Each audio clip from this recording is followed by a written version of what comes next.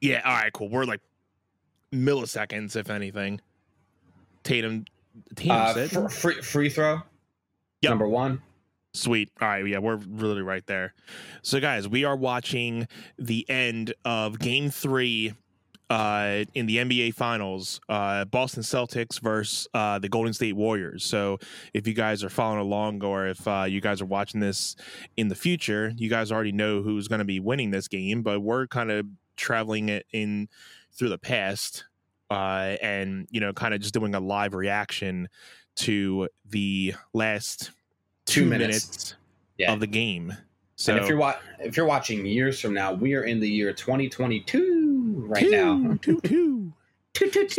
So for those who didn't watch the game, I guess they'll still be kind of cool for you guys too. So it is 116 Celtics, and the Warriors are at 100.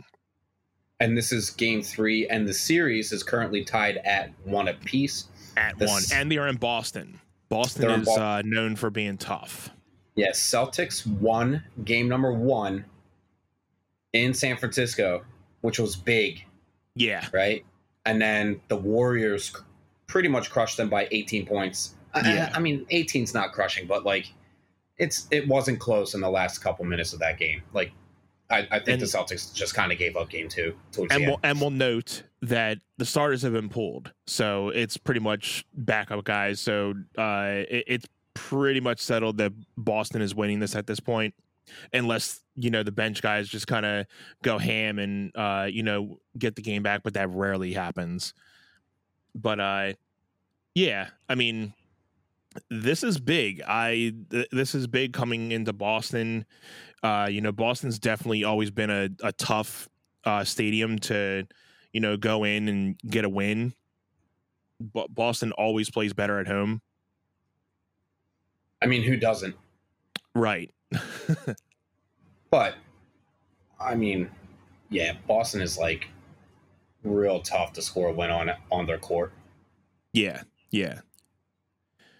So I mean, I think from what I was saying, I think I was saying Warriors in 6.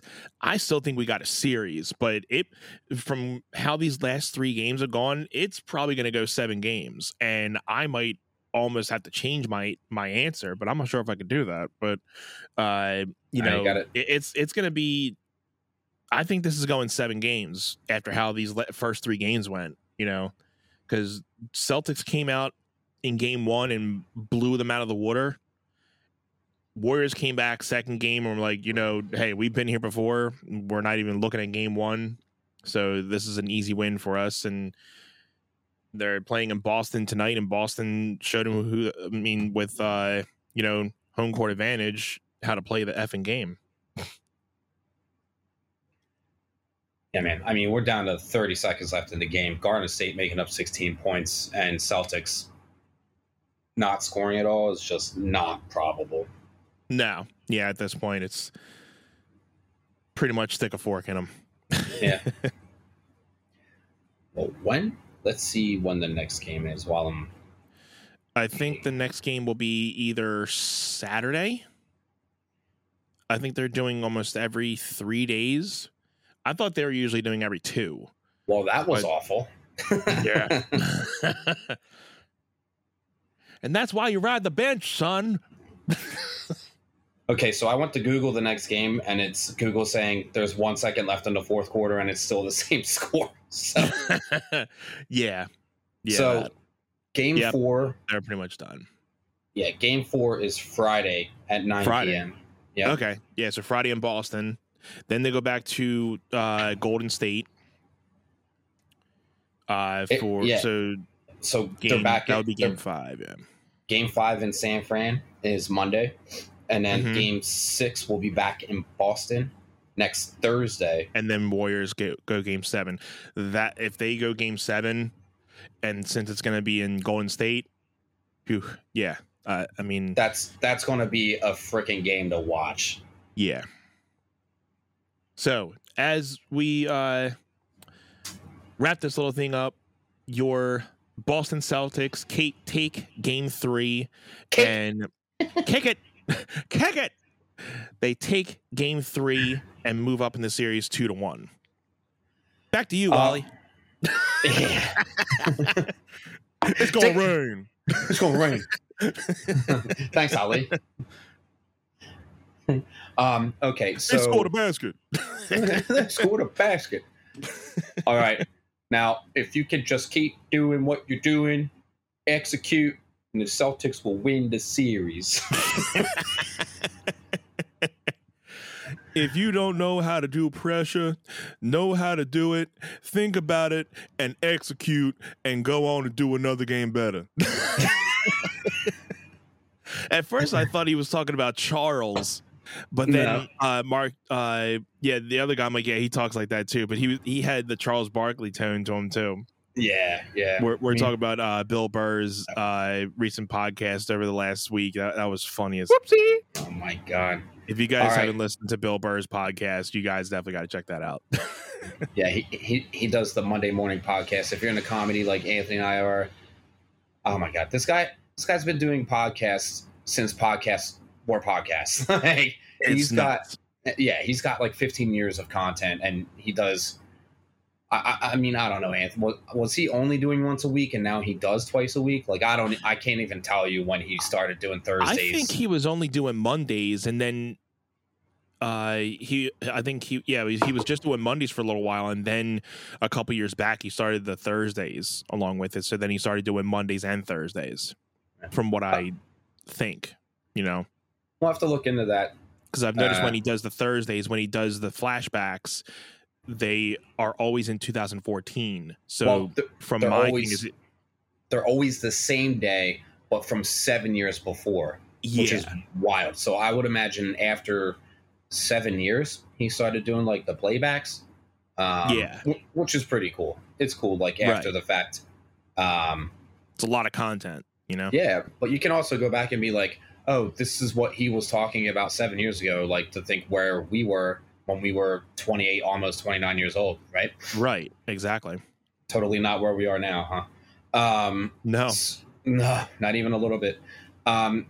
So with this game wrapped up, and we've got some things to talk about. So yeah, we got a good show for you guys. What do you say about cueing this intro, buddy? Let's do it. And go.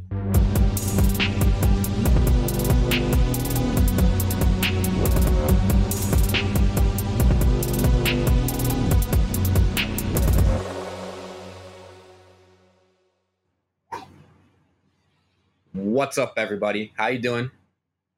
Jim Green here, aka Green Monster, with my co-host, my brother and best friend, Anthony Irvin, aka Magic. What is going on, my dude? How are you? I'm doing good, man. I am in a great mood tonight. And I had watched earlier one of my favorite bands that I grew up with, and they had just recently got back together in their like original lineup, and they're starting to tour across the US, and they're coming to Philly next month, and I'm really trying to go. And I watched their YouTube video. Somebody put up their set of their very first show back.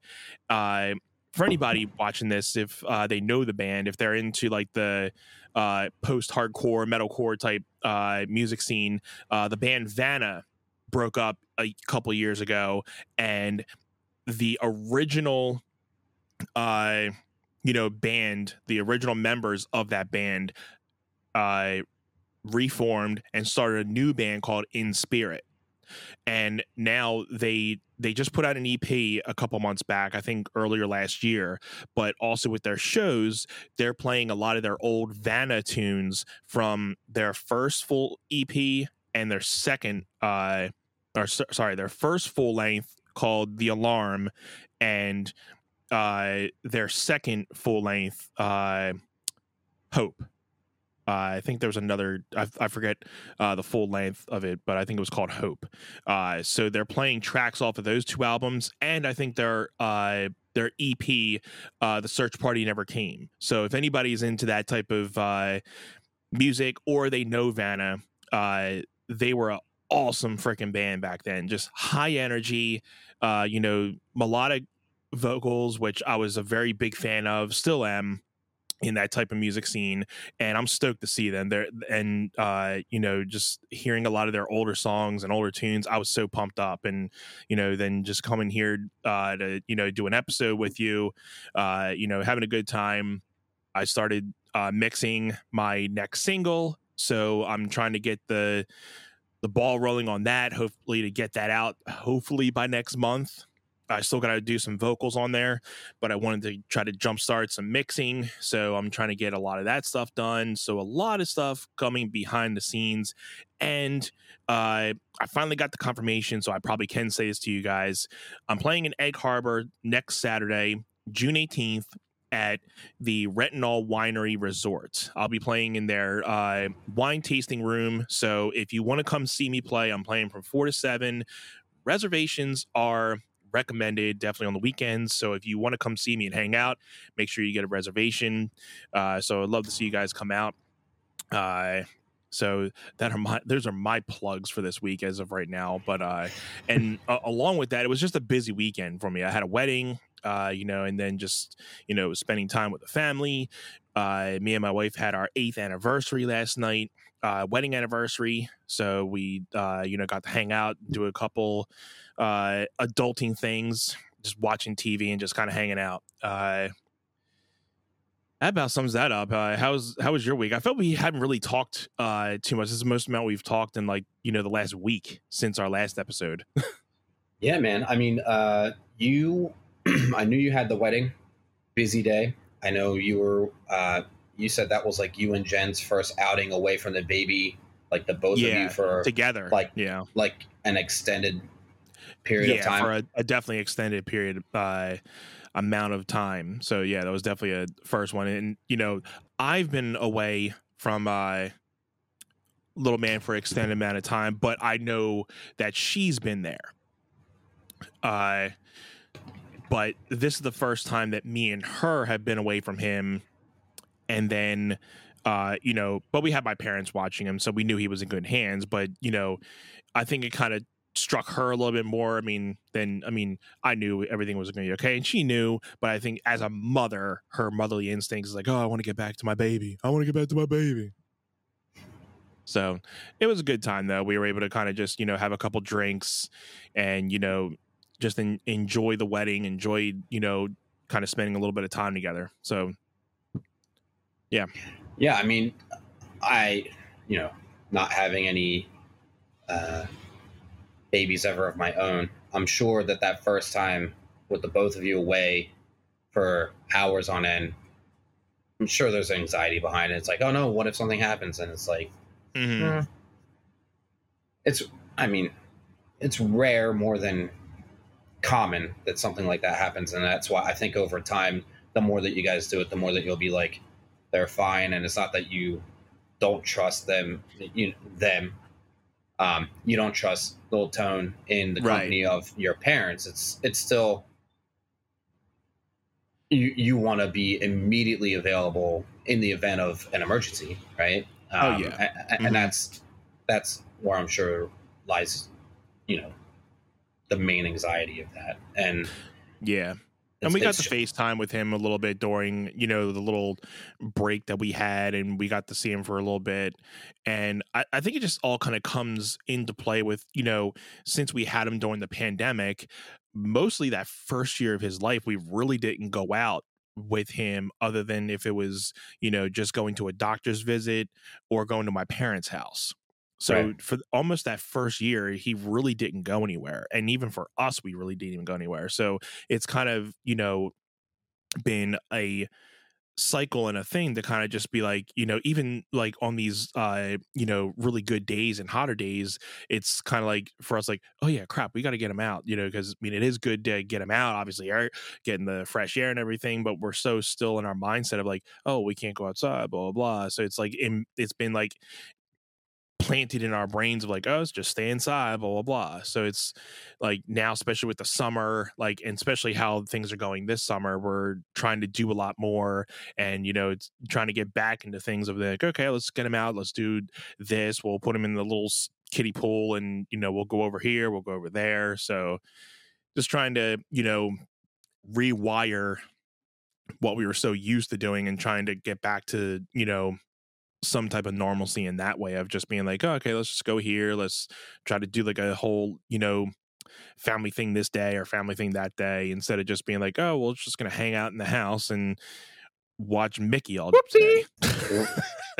Right. I mean, so remind me, because I don't remember, and maybe just to like document it here. So Lil Tone was born August of 2020. Yep. I guess that was just about 5 months after the pandemic shut us down and everything. Do you remember like the month that you and Jen went back to work full time? It was June in 2020. You went back full time in June of 2020? She went back June 2020 full time. I guess we both kind of, because I was like part time. I took the first like 2-3 weeks off when everything shut down. Everybody had like a 3-week, vacation, and then I thought you were working virtually. Technically, for those 3 weeks, I had to do like a paper, which my boss never even really checked. So I think he was just more like a mindset of like, yeah, just do this and we'll check it. But he never really checked it. So I'm like, I could have had a 3-week vacation doing nothing. Yeah. But so then after that, I started part time doing like a Monday, Wednesday, Friday thing. Right. I got used to that. That was fun. Because I was like, ooh, I'm getting the same pay for working less. I can get used to this. I'm saying after Lil Tone was born, like Jen wasn't back. Jen wasn't back full time for a while. No, she didn't. She was on maternity leave. I was about to say medical leave. She was on maternity leave until November. Okay. So she was, I think, November. And I was working. I took 2 weeks off. Okay. When he was born, and then I went back full time after those 2 weeks. So just kind of getting everything settled in and doing the whole newborn, getting us all acclimated to everything, and then I went back full time. She didn't go back full time until November. Okay. So it took her a little bit to get back into swinging things too, because especially when she was pregnant, she was off most of the time as well. So she almost didn't even work most of 2020, if you really think of it. So it took her a little bit, because then, in November, then she worked for 2-3 weeks. Then we had Thanksgiving break. She went back for another 3 weeks. Then we had Christmas and New Year's. So then she was off then. So even when she went back, she was only there for like 3 weeks. Off, yeah, 3 weeks. 3 weeks 3 weeks off. off. Yeah. So she really didn't have too much of a work schedule until, when we went back after the New Year. That's when she really started, going and doing like, the 5 days a week and, doing a full month and everything. So yeah, it took a little bit of time to get back, but there's always challenges. Yeah. I didn't remember you guys going back that early. I guess it's just because like my dad, he works for the government, but like I think in like September 2020 or November 2020, he was there once or twice a week. Mm-hmm. He didn't go back full time until like he was eligible for the vaccine. Like, gotcha. At like when it first rolled out, and they were basically like, we want you back full time, which means get vaccinated. Like without telling him that he had to. I think he tried to fight. I think he tried to fight it off for a little bit because he was like unsure of the vaccine. But I think they were also saying something where it was like, look, if you opt not to get vaccinated and you still want to work from home, we're gonna like do like a pay cut type thing. And he wasn't about that, so he was just like, whoopsie, I'm just gonna get vaccinated and then get back to work. As much as he didn't want to, because he got so used to like working from home and just like chilling out. I mean, it was basically a year for him Yeah. that he went from lockdown to having to go back full time. Like Mm-hmm. he he was not looking forward to. I mean, I think that my dad's been a workhorse. Hearse, horse, Her? hearse. He's been a Oh. he's. I mean, he grew up on a farm. Like I know I've talked about this before, but Mm. like he thrives to be working hard because it's what he grew up knowing. It's what his dad taught him, kind of thing. So a year and some change after he went back full time. Now, I mean, it feels normal and not even normal. But my dad used to have to take the train into Philly, which was like an hour ride one way. He had like the train pass. Um, Mm-hmm. but when they were bringing him back in full time, he was like, "I want a parking pass," and they were like, "Fine, done." I don't know if he was like, "I don't feel like taking public transportation. I don't feel it's safe," and they were like, "Okay." Yeah. He worked around the system. He figured it out. Yeah. I mean, I'm sure he's not the only one that's been able to try to do that, you know? He tried to find the positives in taking the train into the city at first because he's like, I don't have to pay for gas. I'm not putting wear and tear on my vehicle, but it's like you're stuck on the train and hitting all the stops on the way and back for an hour. He would just read the news on his way into work, and then he would like probably nap on the way home. Which is it's fine. It's after a long day. Yeah. He would take the train in at like 6 a.m. He'd get to work by 7. He'd be done between 2 and 3 if he didn't get stuck there. Uh-huh. He'd be on the train between 3:30 and 4. We would see him between 5 and 5:30, rolling in. And that was if I wasn't out teaching somewhere, that I would see him rolling at about that time, which was a rare occasion. Except for the summer. The summer schedules were always different back then. Mm-hmm. But now he doesn't have to get to the train station by 6, because he used to leave the house at like 5:45 to get to the train station by 6.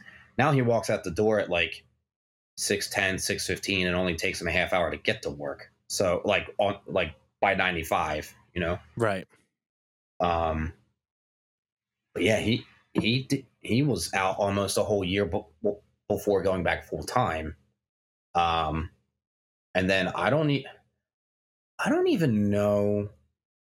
I don't see him rolling home like with a mask anymore. So I'm guessing he hasn't had to wear one for some time. But I know like when he did go back full time, he had to wear one like pretty much all day. Especially working in the city, it was pretty much required for everybody. Mm-hmm. Yeah, Jen's work is still doing the mask thing. One, I mean, it's understandable because they're working around kids and stuff.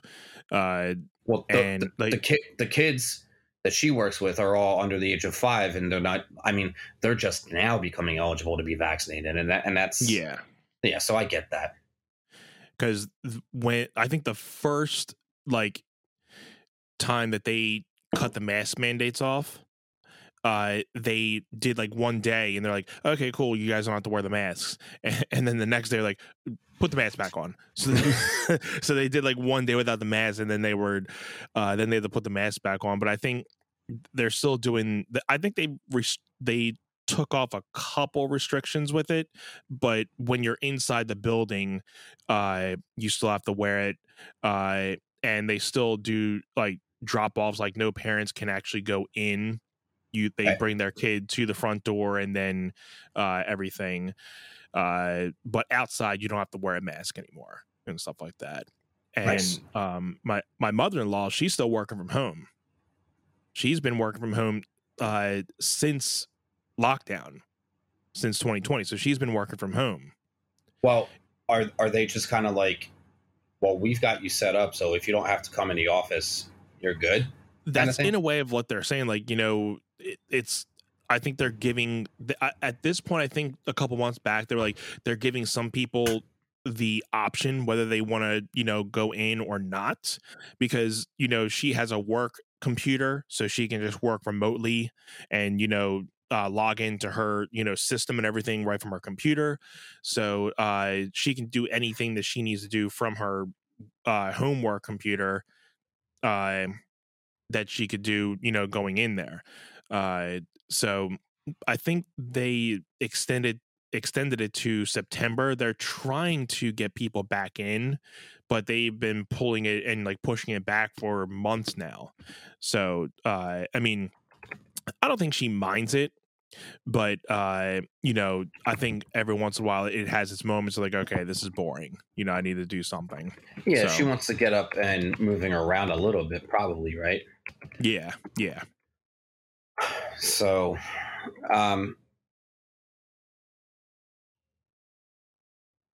sorry, mine got lost for a second. Yeah. my bad. I just started thinking about like 7 things at the same time, so I apologize. No, man. So, I mean, my weekend, I had my first recital Saturday, which was like, it was my first recital at this particular studio. Yeah. Because it's my first year at that one, and I gotta say, like, I had to be there by 9 a.m.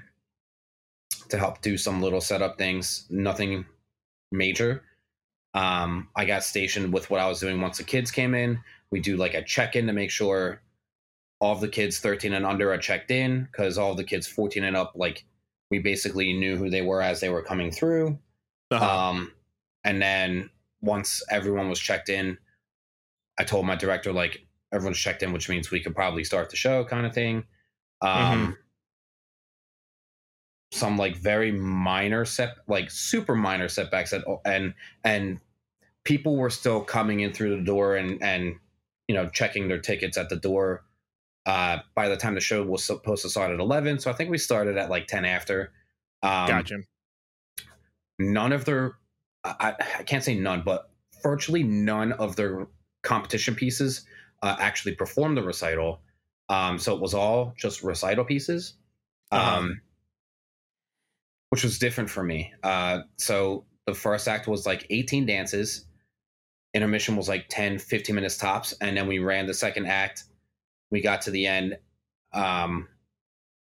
We rolled up the Marley floor that the studio had to bring in to set on the high school. It was actually a middle school that the recital was at.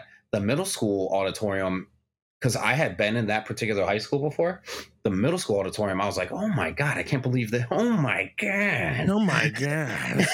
I was like, I can't believe this is a middle school. It was really nice, right? So the show ran like really smooth. There was hardly any dead space in between. There was like maybe 1 or 2 costume changes where like audience was waiting for like maybe 45 seconds tops in the dark. Yeah. But by the time we were packed up and out of there, like, I think Cheyenne and I were out of there at like 2:30, and then we had the rest of the day. So it was like, nice. This is really, I mean, I did talk to a couple parents tonight at that, because they still have classes the 2 weeks after the recital. Yeah. So I did get feedback from a couple of the parents that said, we really enjoy the show. I was like, I had nothing to do with it. I was just doing what I was told.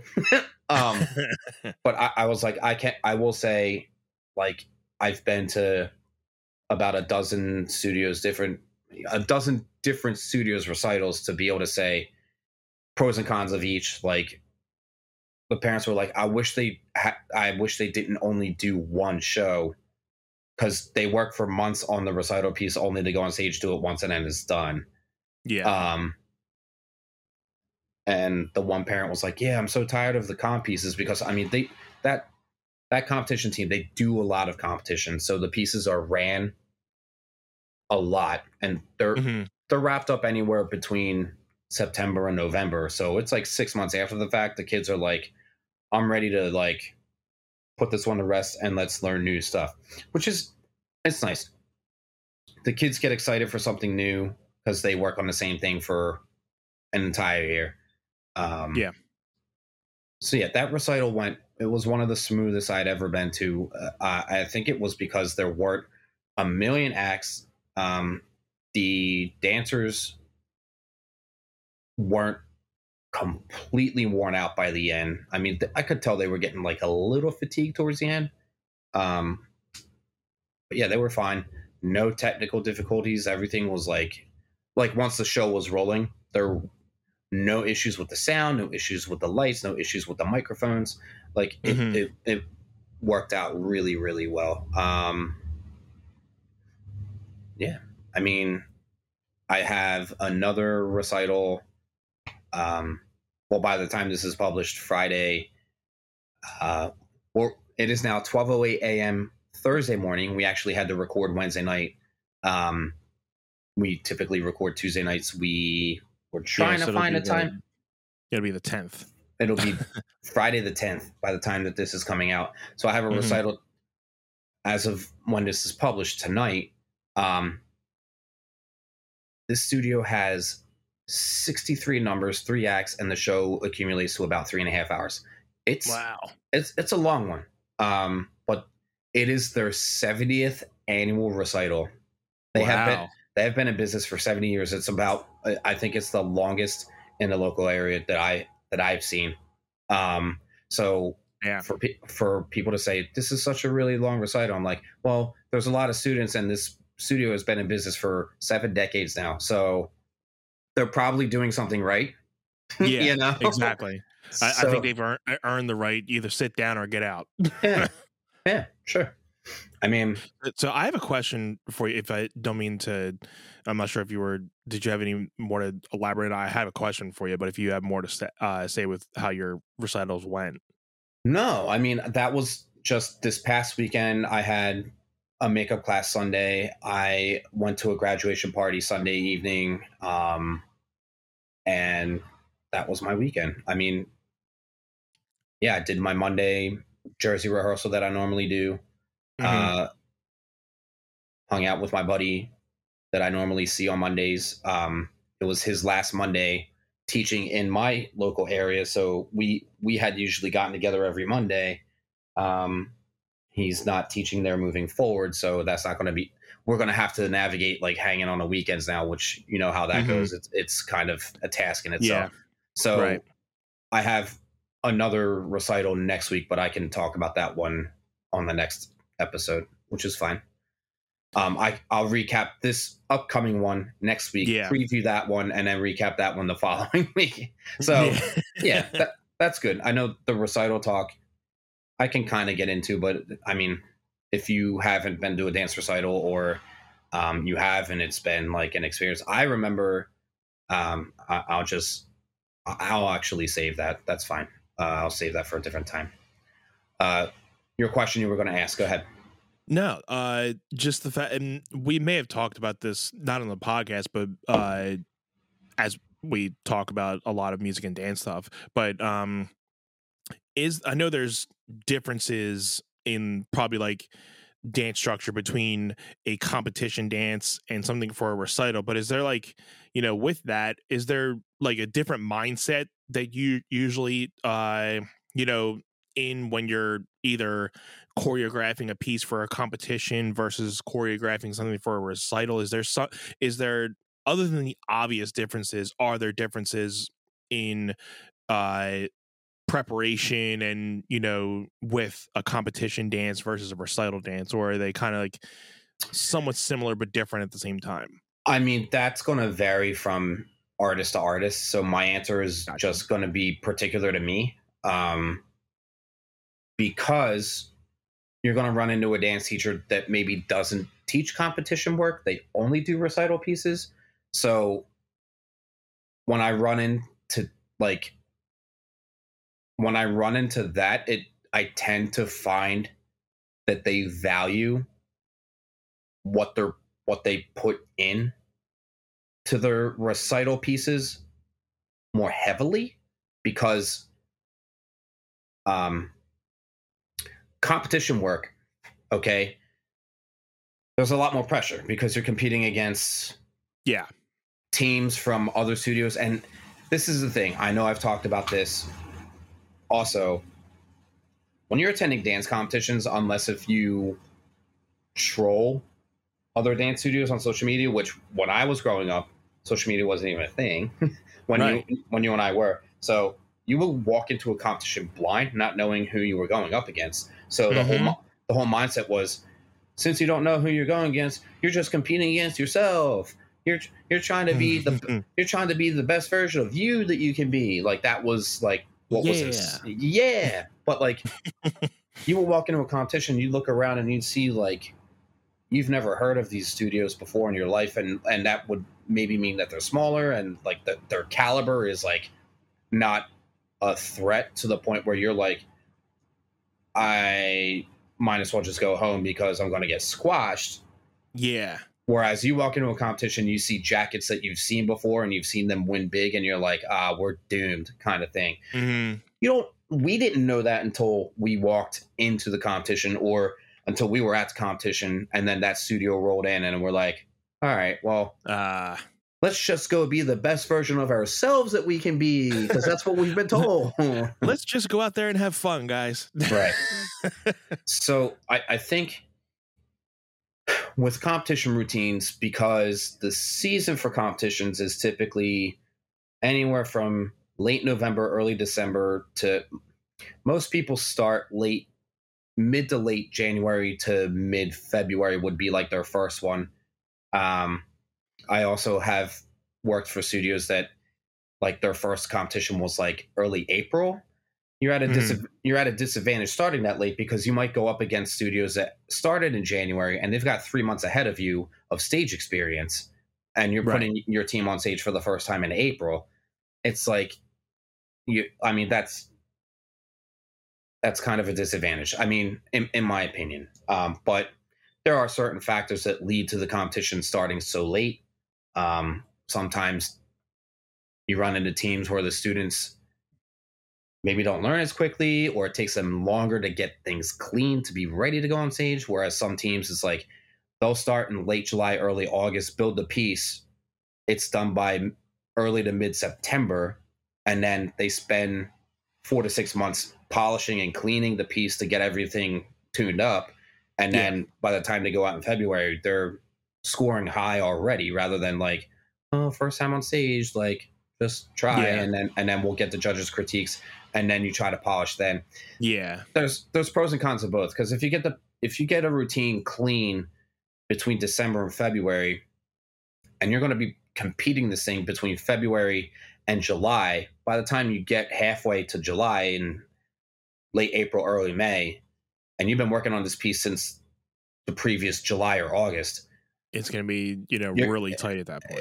Well, it's going to be tight, but it's going to start to get stale because you've done it so much, and you're kind of like, that too. I'm ready to move on from this. So gotcha. Like overexposure to it to yourself, Yeah. And I, growing up, I've been in a position where we would learn a recital piece and it was so good that parents would be like, we should compete that. And after the recital, we're like, oh yeah, we love that piece. But then we draw it out for an entire year. Yeah. And by the time you're just like, okay, by the time you get to the next year, we may have made adjustments for competition. Maybe say 1 or 2 kids were in the piece for recital. Maybe they didn't compete, or maybe they weren't returning the next year, and you got to move things around. It's still the same song. It's still mostly the same movement. And by the time you get to the end of the next season, it's kind of like you're beating a dead horse. It's tough. So again, pros and cons, everything. I have ran into like building routines in March, like speed building them, and then they wind up doing so well because they're fresh, they're new, there's excitement behind it, and I've seen them go on to do really well. So it's like it there's no right or wrong answer, because it really depends on the choreographer, the music selection, the dancer or team that you're working with, like how invested that they are in the choreography, how dedicated that they are to the practice. So many variables that go into what's a better situation there. For recital pieces, I will say most like studios where they have their competition kids learning their pieces from, July and August through December, January. Those kids are seasoning those competition routines and then starting the recital routines after the new year by the time January, February floats around. Like Gotcha. my one older kid recital piece for the studio that I had recital for this past weekend. There was a combination that I did just for fun back in November, and then by the time we got to late December, early January, I asked the class, like, so of the combinations that I did through the fall, like, what was your favorite? Because I taught, like I said, my first year teaching there, I'm trying to like read what resonates Yeah. with the students the best, or Mm-hmm. what they're vibing with. So they're like, we really liked this one the best, and I was like, let's just make that the recital piece, and they were like, that's cool. But again, I started building the routine, and I kept seeing like different visions in my head about like which way I wanted to go, and I kept second guessing myself. So like I hit kind of like a plateau, and instead of getting it done like a month earlier than I wanted to, it really wrapped up like 2 to 3 weeks before the recital performance. Right. Fortunately, that um, group, that class of students, they learn, they absorb, they're focused, they understand correction, they work hard. So they went on stage and they did really, really well. Given like I did a lot of like the moving around of the Mm-hmm. formations, Uh-huh. and I usually wait to do that till the end in case of like injury, because if I position, and I ran into this at my one studio, and I'm going to get back to it. I started, well, actually, I'm going to say it right now. I started different studio, started building the formations for the whole piece. A particular student was there in the class when I built almost the formations for the entire routine.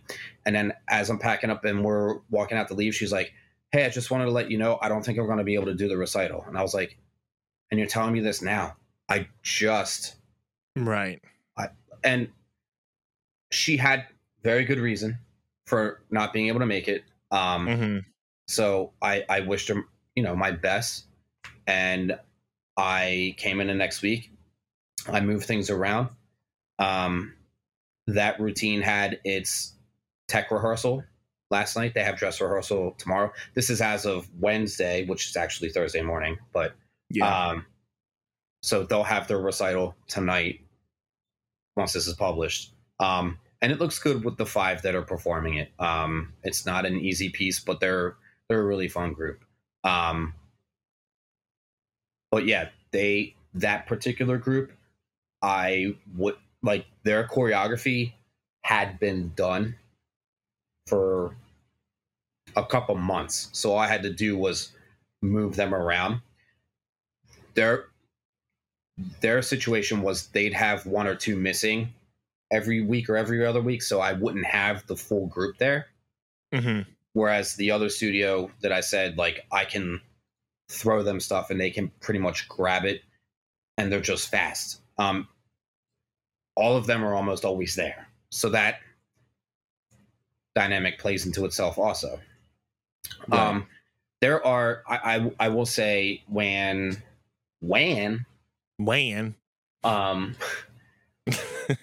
when my family was building recitals, um there were some classes that I would understand that it was basically kids that were dancing recreationally for fun. So I wasn't there to stress them out. So I wasn't building anything super immaculate. It was more so like, how do I make this clean and legible? And when I say legible, I mean from the audience perspective, they're watching kids up there having fun, and it's not too intricate and messy because it's the content is too much for them to handle, right? Right. I would get carried away sometimes because my brain likes to try to do too much Of sometimes. course. Yeah. Of course, yeah, we do that. Um, because I feel like when I try to keep it simple and clean, that I'm being lazy. That's my complex that I have. I agree. I'm Yeah, the same way. yeah. So I mean, there. I think that our opening numbers I would try to keep fun. Our finale numbers I would try really hard, because it's like, if you sat through the entire show and you're in the audience, you deserve to see something that had an obvious time investment involved. The opening number, we usually were like, let's keep this fun, let's keep this light, let's just make it high energy. The crowd's going to be excited that the show's happening. They're not going to be like reading into what does choreography look like. They just want to see their kids on stage having fun. Boom, cool. The finale, Right. the finale. Like I said, if the audience had sat there for 2 hours and some change, we tried to dedicate like our creativity. We tried to like group out the kids a little bit more, than just everyone do this, and then everyone do this, and then everyone do this. Like, we try to provide a little bit more dynamic and depth to the creativity. Mm-hmm. So I guess that would be the elaborate answer on my end. If I'm Yeah. if I'm speaking on behalf of myself, and if I'm speaking in terms of people that or teachers that don't work with competition kids, they're going to invest their creativity into the recital pieces a little bit more than, say, someone that does competition. We're putting like pretty much everything we've got into making the piece as successful as it can be on a competition level, right? That's Gotcha. I think, building a recital piece, it's more so like there's different dynamics there, because it's like, is this a recital piece where it's mostly competition kids in the recital routine? Because Mm-hmm. you can do more, because the competition kids train in the studio more times a week, 95% of the time, which means the more training that they're doing, the more seasoned that they are, the more skill sets, and the caliber is higher than 99% of the time than a recreational student that shows up to dance once a week. Right. It's like with anything, but I always use going to the gym as an example. Like, someone that goes to the gym once a week and works out versus someone that goes to the gym 5 times a week, you're going to see the results on that person more so than that person. It's 100%. 100%. Hope that answered the question. Yeah. Yeah. Yeah, yeah. Yeah. Yeah. We always get lost talking about our passions, don't we? That's for sure. Let's talk about sports real quick. Let's. Okay, so we started off the episode with that NBA chat, right? I mean, the game 3, what was going on towards the end of the game 3, towards the end of the game. Definitely not a one-sided finals. It's like I said, yeah, I think this is definitely going 7 games. I didn't think it was going to be a game 7 type of series. I thought it was either going to be a 5 or 6 game series, but the way that this is panning out so far, Celtics are up 2-1, and how it's been going, Boston Warriors, Boston, and we have one more in Boston. Hey, if Boston gets another one, it'll be tough coming at what I don't see the Warriors losing. I don't see the Warriors getting I don't see them losing the championship in their own house. But I think it's going to go to a game 7. I think it's going to be a good series. Well, if that's what you're saying, the thing is if Boston wins game 4 and they're up 3-1 in the series, and they go back to San Francisco, and the Warriors win game 5 and the series is at 3-2, they go back to Boston. It's like, Yeah. Celtics might just win at game 6 and like surprise everybody. I mean, Yeah, it's a good possibility too. I think the Warriors winning game 4 and tying the series at 2 is what will keep it really interesting. Because Yes, if it's going to be, if they go back to San Fran and the series is tied at 2, and the Warriors win Game 5 and it's 3-2, then they go back to Boston, Celtics win Game 6, and then it's back to San Fran and it comes down to Game 7. That, I think, is like the likelihood of where we're going. If I'll tell you, if the Celtics win Game 4 in Boston, and then they go back to San Fran, and the Warriors win Game 5, and then it goes back to Boston, and the Warriors win in Boston Game 6, that will be even more interesting. That'd make Game 7 be like, oh my God, there's no answer. There's like, yeah. Because, like they say, like, Game 7, there's no game plans. All things are out the window. It's just pretty much who wants it more. man. It's, 48 minutes of, blood, sweat, and tears. That's what a Game 7's like. It's, all out on the floor. Who wants it more? I will say, I think San Fran. I think the Warriors winning. I mean, the Warriors winning Game 4 definitely has me feeling confident that they can still win it, but not until Game 7. Mm-hmm. The Celtics winning Game 4 really has me feeling like they could win it Game 6 at home. I would say it's a 50% chance that if they win Game 4, 50% chance they might take it out by 6. Yeah, I think so. I don't see them winning Game 5 if they win Game 4.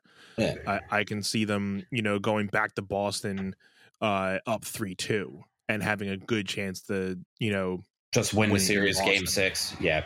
Yeah. Well, just depends on how they come out next game, because again, I think the Warriors will definitely come out again like they did in Game 2, and it's definitely hard just playing. It's always definitely hard playing in Boston. Right. I mean, my dad's always not that he's never been a Boston fan, but he has his teams where he's like, yeah, well, they like to cheat in their home court, so I mean they usually have the upper hand. It's usually like Boston, Utah. Those are the only, and I think that comes from like me being a Bulls fan back then. Celtics were always like that. The Utah Jazz were big. Things like if you were playing in Utah, the Utah were always going to get the calls, and the visiting team was always going to get the worst calls.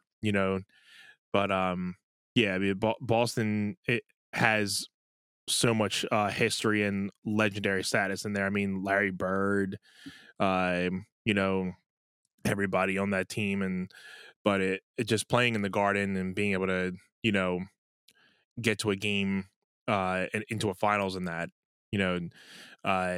Jason Tatum, I didn't get to watch all of the game tonight, but this is something for like Jason Tatum being in the first finals is something that, if he can win it in his first finals, that'll definitely be something for him to be, putting himself on the map of, taking himself into one of the bigger guys of the future, Yeah, I mean, and like, look, I am not for or against either team. I have watched both teams in postseason games, and I've seen them both be spectacular. Mm-hmm. Like the Warriors, I believe, were playing the Mavericks, and I think I said this on the last episode. I was like, oh my God, these guys are insane. Yeah. I mean, but to watch Boston go up against them, and now we're up in the series 2-1. I'm like, you can't deny Boston is a good team. Like, and I just.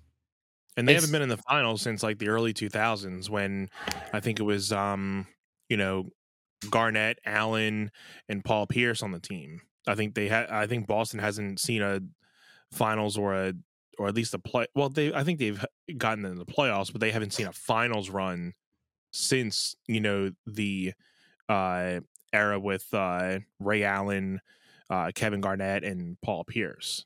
So they've had a good couple years where they've been knocked out of the finals before, either in the Eastern Conference Finals or getting into the Eastern Conference Finals. They've been getting knocked out the last couple of years, so they finally broke the barrier to get into the finals. So this is like we finally got over the hump. So now this is like our chance to get the big win. And with the Warriors, it's just, they've been here before and they're just trying to get another one, so they're the team with the experience. Yeah, I think it's wild to think Jason Tatum had just turned 24 years old 3 months ago. And it's insane. And Steph Curry had just turned 34 years old 3 months ago. To think that they're 10 years apart. Yeah. I mean, Steph Curry is just obviously 10 years beyond Jason Tatum season, but it's scary to think how much better Jason Tatum can be going in the next decade. He's got a full career ahead of him. Yeah, that's wild. I just want to say best of luck to both teams. It's great to see them both trying to and it's nice to see a series where it's not okay, after 3 games in, it's a 3-0 lead, and it's just kind of it's not even fun. Yeah. So I just get away from basketball just because I am not real seasoned in basketball. I mean, I'm not real seasoned in most any sport at all, but I have to piggyback off the shit I was talking last week on the Philadelphia Phillies. Because but it's cool that you've been getting into sports over the last couple of years, and it's cool to see you kind of just dabbing into the football and baseball and basketball, because I know when we were younger, I mean, not that you didn't want anything to do with sports, but sports was not your thing to really talk about. But it's cool that it's been you've found that interest to be okay, I mean, I'm willing to kind of just watch a game and get into the mindset and everything. So it's been cool to kind of talk sports about it too. Yeah, I mean, I think right after graduating high school, I started getting into the Eagles, but I would only. I mean, I know I was into the Sixers in 8th grade because that's when they went to the championship and Allen Iverson was big. But I was the kind of kid that I'd only watch the Philly sports teams. Now I'm no, I'll literally watch a game if I know it's a good matchup because I want to see. Oh, yeah. I want to see a good matchup. I'm actually interested and invested in. I'm at the point where it's I almost know which sports teams are in which conference. Some I know the divisions that they're in. I'm still not tuned in on the players on other teams. I mean, I'm just getting good having watched the Phillies as much this season with who's who, because before the season, I didn't know who anybody was except for Bryce Harper, obviously. Yeah, and I've been the same way with I think out of the sports, baseball has been, not the least favorite, but the least that I know about. I mean, usually with Jen, she played softball in college, so usually a lot of my baseball knowledge comes from her. Right. And where she was not much of a basketball person, so sometimes if she's watching a basketball game, it's usually coming from me because she won't watch a basketball game by herself more than anything else, so she'll be watching it with me. Right.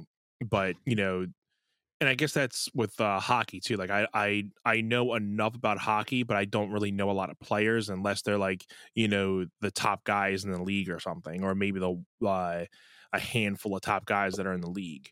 But it's like you said, with those type of sports, it's okay, if I'm going to watch something, I just want to watch a good game. Yeah. I know that I'm going to be, not just entertained, but you're going to see a good matchup between two teams. And I think that's from a not necessarily a non-fan, but as somebody who's trying to get into the sport, that's a good way to kind of, keep yourself interested, because you want to see the sport being played by the best, players, and you want to see a good game. Sure. Instead of just a regular season, like, oh, okay, it's just another night, and nothing of like, substance. So Exactly. Because, like, I mean, games where it's like low scoring on both teams, to me, it's like, okay, well, it's good defense. Offense needs to yeah, like try to break through. It can be interesting, but if it goes on into the third quarter and it's like 0-0, I'm like, what is this? What are these offenses doing? Right. yeah, yeah. Um, I mean, but then it's like, if it's a high scoring game on both teams, and it's like, what are these defenses doing? Right. Mm-hmm. Mm-hmm. And then if it's a landslide, it's like, well, this one's already in the bag, and like I don't even care. When it gets back Yeah. and forth and interesting, where it's like one quarter, one team is doing really good, and then like it's even keel second quarter. I'm talking football specifically, and then third quarter, Mm-hmm. it's like the team that was the underdog takes the lead, but then the team that was leading early on in the game gets to the lead, and then it's like interesting into the fourth quarter. Those are the games that I like. It's a lot Right. more interesting there. Um, but yeah, I gotta.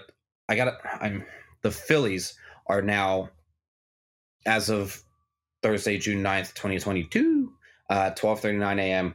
6-game winning streak after they had been losing a ton, and they fired Yeah. Joe Girardi, and I'm over here like, how are you gonna fire that guy when the players are playing like this? They fired Joe Girardi, and now the team is just like killing it. Swept the Angels. I forget who was the last game that they played before the Angels. I forget who they beat. Yeah, I'm not sure. It was the Giants on uh, Okay, that's right. Yeah. that was last Wednesday, June 1st, and then they just beat the Brewers last night and tonight for their 6-game winning streak. Hopefully they can sweep Milwaukee tomorrow. The game's at 2. I have Yeah. I I mean, have it's kind some of funny how they just, I mean, it must have lit a fire under them, because and I guess just with any sport, I mean, the thing is, like, you should never think that your spot can never be replaced. Like, you can always be traded, you can always be replaced. So you should never think that your position is guaranteed, even if you're a top guy. Because going into, what we were talking about a little bit with the Last Dance, how Scottie Pippen was, talking about the fact that when he came into the league, he signed a contract for a low ball contract, not knowing that, I think there was some, schemes in there that he could have been making a lot more, but he signed the contract in a way that kind of locked him in for a good amount of years. But at that time, they were thinking about probably just trading him too.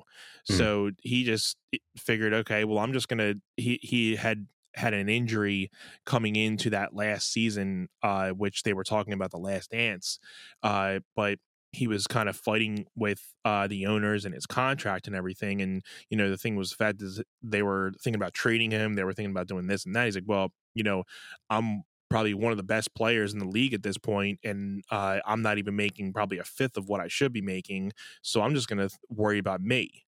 And I think Jerry Cross was the one. Correct me if I'm wrong, people, if you're hearing this, but saying that like, anybody can be traded. Just because you might be one of the better players on the team, if we find a better deal, we're going to trade you. So it's in a way, with sports, I think a lot of people forget that sports are a business before trying to make people happy about, like, oh, okay, well, this guy is playing this way, that the guy's playing this way. Number one, it's always business always comes before a lot of things. So, if there's a better offer on the table, 9 times out of 10, those people are going to take it if it's worth it. oh So, yeah, uh, but for the fact that one of those things, like, with him getting fired, if it set a fire with those guys to be like, hey, this is something we need to change. Maybe that's a thing. And hey, I mean, I haven't been watching the Phillies too much to really know about Joe Girardi, but when he came into the league, or when he came into Philly, I'm like, all right, well, coming from the Yankees, and with what he did with the Yankees, we might get some wins. We might even possibly get back into the finals. Didn't really happen. That's how I felt. And it didn't really happen. So, I mean, it is what it is. And sometimes I think, well, maybe it just wasn't Joe. Maybe it was, upper management, and maybe it was this too. And sometimes you got to think of the players too. But I think there's, and it goes with basketball too. I think sometimes the head coach is not always the first one you should be blaming, because the coach isn't the one out there playing the games. Obviously the players are out there first. He's only, he's the coach coaching the players to make sure that they're getting better and all this stuff. But at the end of the day, Joe's not the one out there on the mount pitching the ball, or he's not the one up at bat, so he can only do so much. But it is what it is. And again, that's business. But they're on a 10-game winning streak, so hey, it had to have worked in some way with them being on a win streak. Yeah, I mean, 6 games, but I mean, it's been, I don't know how long since I heard the Phillies win 6 in a row. And yeah, for anyone that's like, well, they're playing not the greatest of teams, it's like, well, Milwaukee they have a pretty high up their win percentage. And the thing is my buddy and I were talking about this last night. They don't hit super well, but their pitching is really good. Whereas the Phillies, we can hit. Our pitching is not as strong as it was 2008 when we were winning the World Series. I will still sit here and say Corey Knebel, our closer,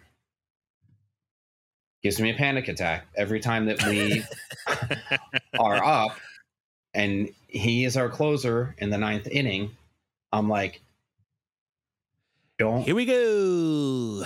Don't you freaking dare screw this up, because he has, and not just kind of, but like royally, real bad. And I'm like, in that game we were watching, he first hit, and they were it was the game before the Giants game, I think. I forget who they were playing, but they were up, and he hit first pitch, the guy hits a grand slam. It was one of the rookies. First, not a grand slam. His first home run of his career. First pitch, and he hits a homer.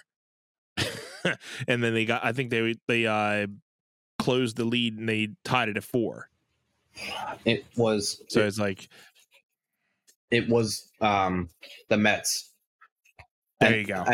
And the Mets are, I mean, I don't know if they still are, but at one point they had the best record in Major League Baseball. Like, and they are easily leading the National League East, which is where the Phillies are.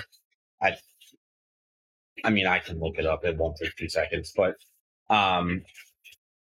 yeah, I mean, they, like, maybe the Mets are doing bad, and maybe we're not that many games back. Okay, the Phillies are currently 10 games back. Yeah, the Mets are still doing good. So, gotcha. The Braves are only 7.5 games back. So we're only 2.5 games back from tying with them. I mean, 3 games back from the Braves. There's still a good amount of games left. And I think that this is why people sleep on baseball, because there's so many games. It's the oversaturation of how many games that they play. Oh, yeah. That is just like, if you miss a game, it's like, oh, they won or they lost. Okay, next. Whereas, football, it's 17 games. Every game matters. So every game does matter. So you have to tune in to those games. You can miss. You can miss a game, and if the Phillies lose, it's like, okay, get them next time because they play 63 games a year. Exactly. And that's same thing with basketball. I mean, basketball is 72, 82 games a year. I'll have to double check on that. But, it's almost the same way that, if you lose about 5 games, it's not too bad, but, it's not a good thing. And then you got to get back on the bandwagon with it. But like you said, with football, losing 1 or 2 games in a row, 3, that's almost a third of your season. So you definitely got to be more, manageable with being able to keep up with football and basketball. But baseball, you're playing almost like 3, 4, 5 games a week. So, you can come back a little bit more easily with baseball, but you never like to hear the losing streaks. But you play so many games that a 3, 4, 5 losing streak is not as detrimental as if it's like a football or a basketball losing streak. Right. How many games did you guess for NBA? 80. I think the lowest was 72, and then 82. 82. So it's still 82. So I'm looking at the standings for teams that didn't make it into the postseason, and they're all adding up to 82. So that's the number. Because I was thinking of the Bulls record 72-10. So I'm like, oh wait, okay, so 82. There you go. So let's hypothesize this. Given the Sixers made it into the postseason, right? Right. This year, and they got in last year too, right? Yes. Yeah. Yep.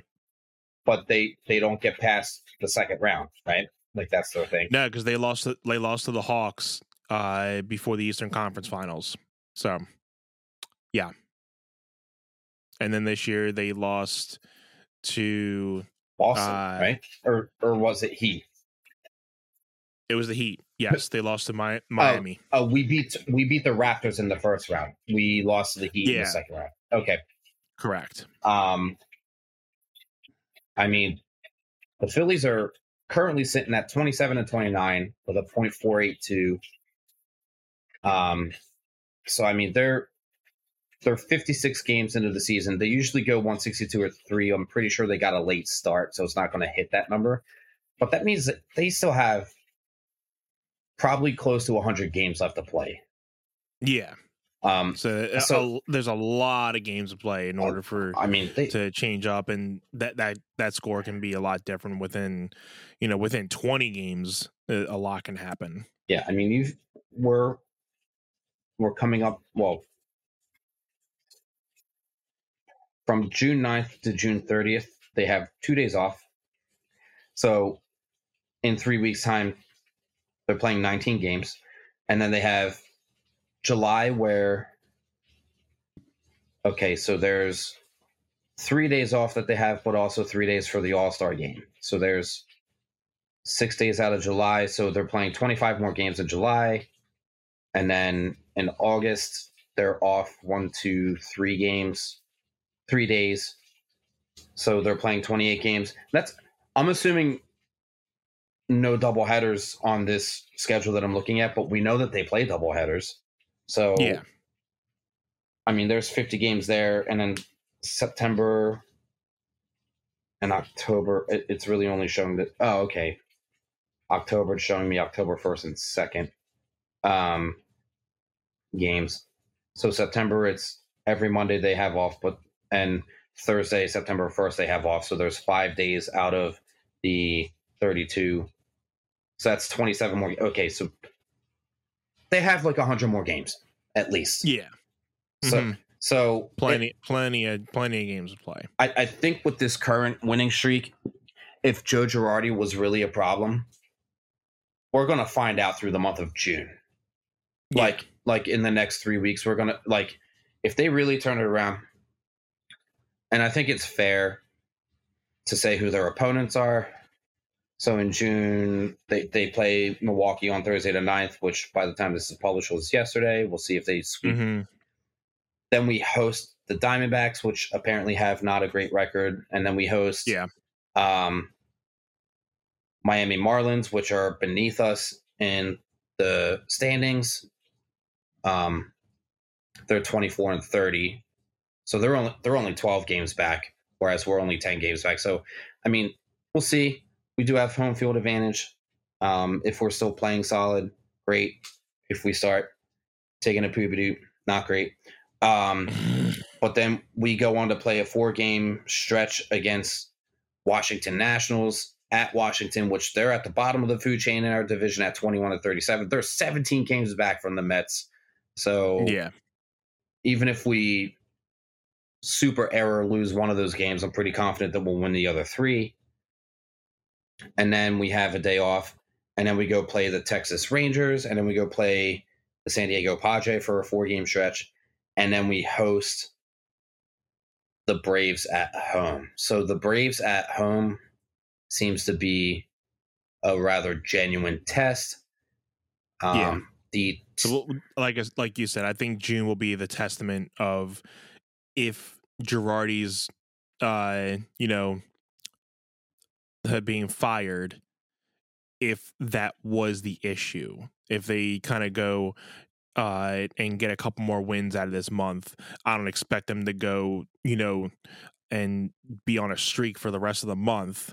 But if they can, get on a more winning streak than a losing streak than what they were, then they'll be saying something. We'll see what happens. Yeah, I mean, currently let me see. I know we're doing a lot of baseball talk here, our One Set fans. For those of you who aren't baseball fans, I'm just getting into it because last week I really did whoopsie on the Philadelphia Phillies. So we're resurrecting the thought. I mean, I'm just, being fair and saying, hey, maybe this is the turnaround that the Phillies could use and they could do. I'm not saying they're going to win the World Series right now. I mean, there's just way too much that they have to prove after the fact. Get a better bullpen because your bullpen terrifies me every time we get towards the end of a game. I will say the Texas Rangers are 26-30, which is only one extra loss against what the Phillies record is at. So that matchup could be good by the time. But again, we have 11 games to play before we even go to Texas. We only play them twice unless one of those 2 days are a doubleheader. But then we're doing a 4-game stretch in San Diego against the Padres, who are currently sitting at 34-22. Only 2 games back from the LA Dodgers that are 36-20. Mets are currently 38-20. Okay, the Yankees are 40-16. So the Yankees currently hold the best record in baseball, which no surprise. Lots of baseball to play. Anthony, real quick before we wrap up, I know we've been wanting to talk about this since we did a lot of sports talk today. Who is the next Philadelphia championship team? Eagles. I like it. Not necessarily saying that they're going to win it next year. I am looking forward to seeing how they come out because I feel that they had a really good draft. They're probably one of the better ones in the last couple of years. But I think out of what the Philly teams are holding right now, I think the Eagles have the best chance of taking home another championship within hopefully the next couple of years. I will say sooner than later. I will say I am more, and this is maybe because the Phillies are doing good right now, or not good, but they're hitting a stride per se. Yeah. What did the Eagles even finish at last season? Do we know? It was it 9-7? I think they only won 9 games. No, it would have been 9-8 because they had 17 games, not 16 games. They started the 17 game. They were 9-8, so they were just okay. Their percentage was 0.529. I mean, for the I think they got on like a little run at the end to kind of help them back. For the Dallas Cowboys to be 12-5, and they lost in the first playoff game, so yeah. I'm gonna not the say first time they've done that. Here's my thing. Because in baseball, you can lose a game in the postseason and have another chance because it's a series. Right. In football, it's like once you lose, you're out. You're done. Once you get to the postseason, I think with someone like Bryce Harper, someone like Nick Castellanos. I mean, Castellanos is my favorite of the new guys. Obviously, Bryce is as great as he is because he won't have been offered the money that he was if he wasn't that great. Right. There is a lot of potential on the team, especially amongst the younger guys. I think Alec Bohm, offer him more money, keep him longer. He's definitely an asset. I cannot believe the Alec Bohm and Matt Vierling back-to-back home runs last night that got us up 3-2 against Hader from the Brewers that had us lead the game. I'm laying in bed watching it. Cheyenne's asleep, so I can't even be like roaring excited. I'm just like, I can't wait. I can't wait for her to wake up and figure out who won the game and how we won the game, because we always called Matt Vierling trash can because the guy couldn't do anything. Do anything. So you're going with the Eagles. I'm going to say the Phillies. I think you and I agree the Sixers, they're postseason material, but they're not championship material. They still got a couple more puzzle pieces to figure out, but they're there, but they're not, like I said, even if they got past Miami, they were not going to beat Boston. So the way you're saying it is they're there, all lowercase letters, ... but they are not there, caps locks there. Whereas you watch the Celtics and you watch the Warriors and you're like, they're there. I mean, obviously they're in the championship, but you watch them play and you're like, they're there for a reason. I mean, there's a reason why the Mavericks didn't make it. I think they just put all their eggs in Luka Doncic. Like, they just expect him to carry the team. And then the Suns, and he's a great player. Yeah, like I said, I don't follow Mavericks too much other than what he's been doing, but yeah, I mean, he's definitely going to be a dominant player. I think so too. And again, I mean, the Suns, Devin Booker being out late like he was, that definitely hurt him. I mean, yeah, they'll be back in though. Absolutely. I would like to see Chris Paul get a ring before he hangs his shoes up, because he's definitely one that, I mean, there's been a lot of guys like, Dwayne Wade got a ring, but there's been a lot of guys that were greats. Barkley, he's one of the ones. Did he? I might be wrong. I don't think he won a ring. He didn't win with the Sixers, did he? I'll have to look that up. But again, my point is there are a lot of players that are in the top 50 greatest basketball players, but some of them never really won a championship, but they're great basketball players. But Devin Booker, same lineups with Tatum and the guy from the Mavericks, all those guys that are coming up now. They're the future of the NBA. So there's going to be some really good battles coming up in the years to come. Yeah, I just Googled how many rings does Charles Barkley have. Charles Barkley scored 23,757 points and grabbed 12,546 rebounds in his career, but he never won an NBA title.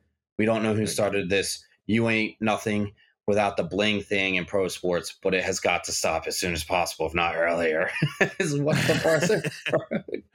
Yes, I mean, Barkley is a great basketball player. He's one of the 50 greatest players, but again, one of those guys never won a championship.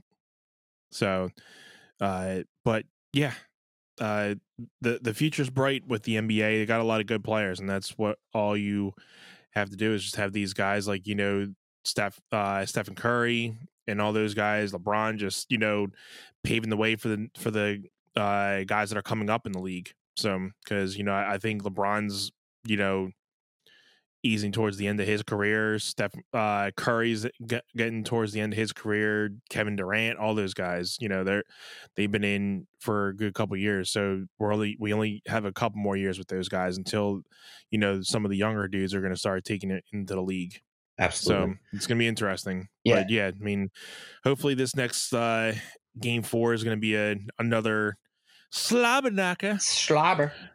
Yeah, I think by the time we do the recording next week for the next episode, episode 24, there is a game scheduled for Monday night. So we'll be at game 5. So, I mean, the Celtics, if they breeze through the next 2 games, we'll have champions to talk about. Otherwise, looking forward to follow up on this discussion next time. Maybe keep it a little bit lighter, because we did heavy sports talk today. We do have some wrestling things, not super, other than like CM Punk being the AEW champion, except he's getting surgery.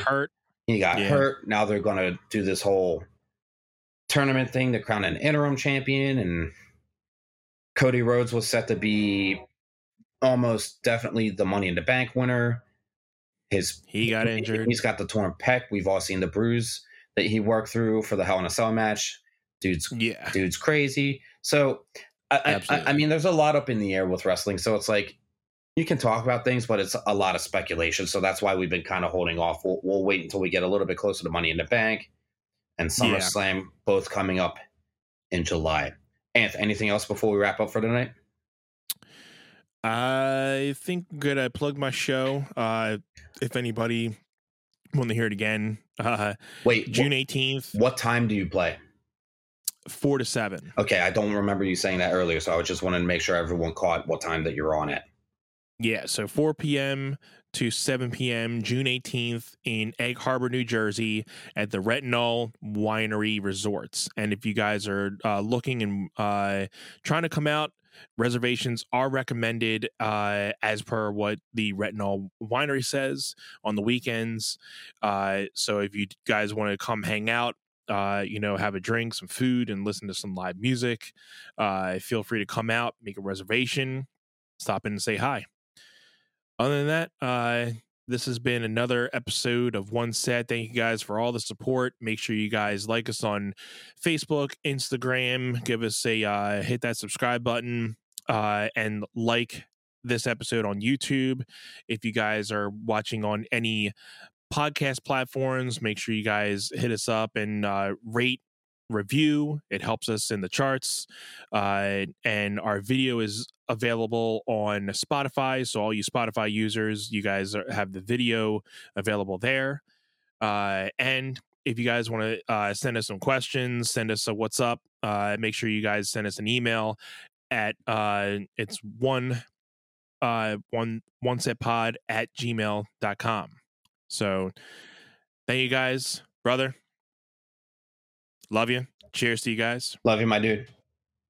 Love you too. Until next time. Till next time. Till next time.